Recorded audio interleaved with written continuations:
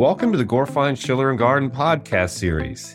Today we're speaking with Chuck Fonce, who's the Director of Business Valuation and Litigation Support at GSG, about all things business valuation.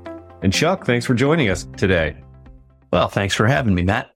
Yeah, sure. Let's go ahead and start at the top. Can you tell us what is a business valuation or what is it and why it's important? Well, sure.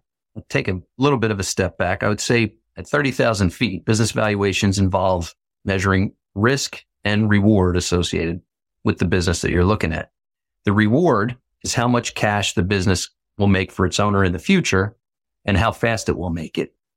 And the risk is that the future is uncertain. So you can't be sure exactly how much cash the business will make or when it will make it. So it could make more or less than you think, and that could happen faster or take longer than you think. So a business valuation considers how buyers and sellers might look at those two issues, cash flows and the associated risks, and come to an agreement about an amount to exchange today for all of those uncertain amounts that are expected in the future. And the reason a valuation may be important depends on what it's being used for. If it's being used in the context of a transaction, it's important for buyers and sellers to have some comfort that they're being adequately rewarded for the risk they've incurred or will incur for operating the business. So the way to tell that would be to understand what the value of the business is. If it's being used in the context of litigation, it's important for the parties to understand what resolution to this dispute they believe will make them whole, because that allows them to put on their case on the one hand and potentially settle the case. And then if it's being used in the context of compliance reporting, it's important in order for the client to be able to have their tax filings accepted by the IRS, for instance, in the case of tax reporting compliance, or in the case of financial reporting compliance, it's important for the client to be able to get auditors to sign off on their financial statements. All right, great. If you don't mind, let's talk a little bit more about the typical scenarios that you're called in for to do a valuation. Would love to hear more about that. Well, sure. So you could see from my last answer that I put business valuations in three buckets, which are transaction support, litigation support, and compliance reporting.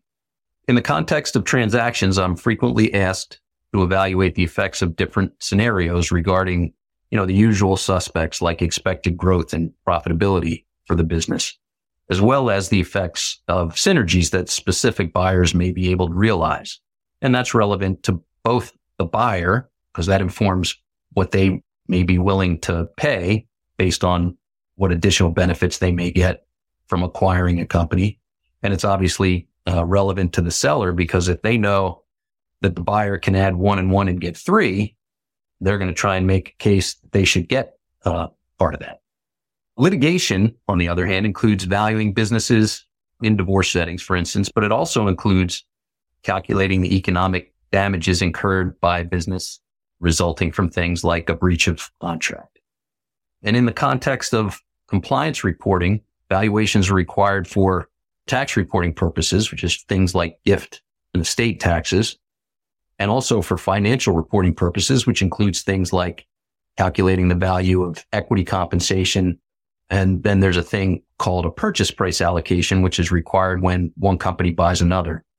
And in that case, my job is to explain the difference between the amount the buyer pays on the one hand and the amounts on the seller's books and records. And that difference always and everywhere amounts to intangible assets like brands and customer relationships, as well as goodwill, which the accounting rules say you're not allowed to record them on your books and records if you make them, but you have to record them on your books and records if you buy them. Got it. Great insights there. And if you don't mind, let's dive in more to the litigation side of things. Any interesting stories to share on that side? Well, I actually enjoy the litigation side of things. When I was a young man, I was a mediocre athlete. Now that I'm an old man, I can't do that anymore. So it's the closest I get to competition. But in litigation context, the role of an expert is to assist the trier of fact to understand the evidence. And so the trier of fact is either a judge or a jury. And to do that, I have to be part professor and part salesman. The professor part involves explaining the principles and methods used in my analysis and the facts those principles and methods require in order to yield an answer. The salesman part involves persuading the trier of fact that I have, in fact, reliably applied those principles and methods to the facts. And what I found is that the salesman part is easier the better I do the professor part, because the only thing an expert can be an advocate for is his opinion. He can't be an advocate for his client. The role of an expert is to be objective and unbiased, which, by the way, is exactly the opposite of the role of an attorney, whose job is specifically to be subjective and biased in favor of their client. So it's an interesting contrast. But anyway, if I explain the principles and methods that I used properly, I will have made it clear that I have applied them to the facts in the most reliable way, which is to say, in a way that is more reliable than the expert on the other side. All right. Chuck, appreciate your time today. And really, our last question is more like a trend focus. So what are the current trends around valuations? Well, off the top of my head, two current trends are related to each other, but they manifest in different ways. The first trend is inflation, which is much higher over the past couple of years than it had been for the past couple of decades before that.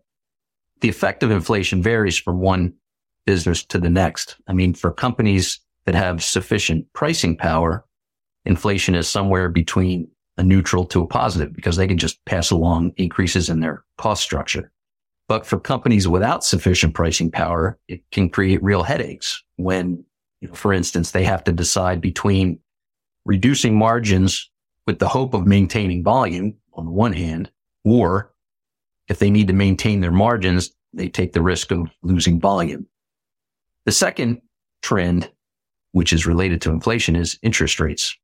Inflation has gone up a lot, so have interest rates. So in addition to making it harder for companies to service their debt and therefore having less cash available to distribute to equity owners, higher interest rates have also made it harder in many cases to get debt financing.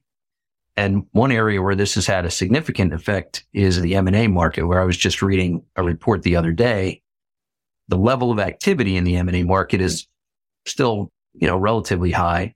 That hasn't gone down very much, but multiples have declined by about 10% compared to starting from a couple of years ago and then going back from there. They had been pretty stable for the better part of a decade, but in the last couple of years, the multiples, broadly speaking, any individual company could be different, but broadly speaking, multiples have come down by 10%. All right. This concludes the Scorefine Schiller & Garden podcast interview with Chuck Fonce, who's the Director of Business Valuation and Litigation Support at GSG. And as you heard, Chuck was kind enough to share his insights on all things business valuation. And Chuck, as always, thank you so much for your time. My pleasure, Matt. Thanks for having me.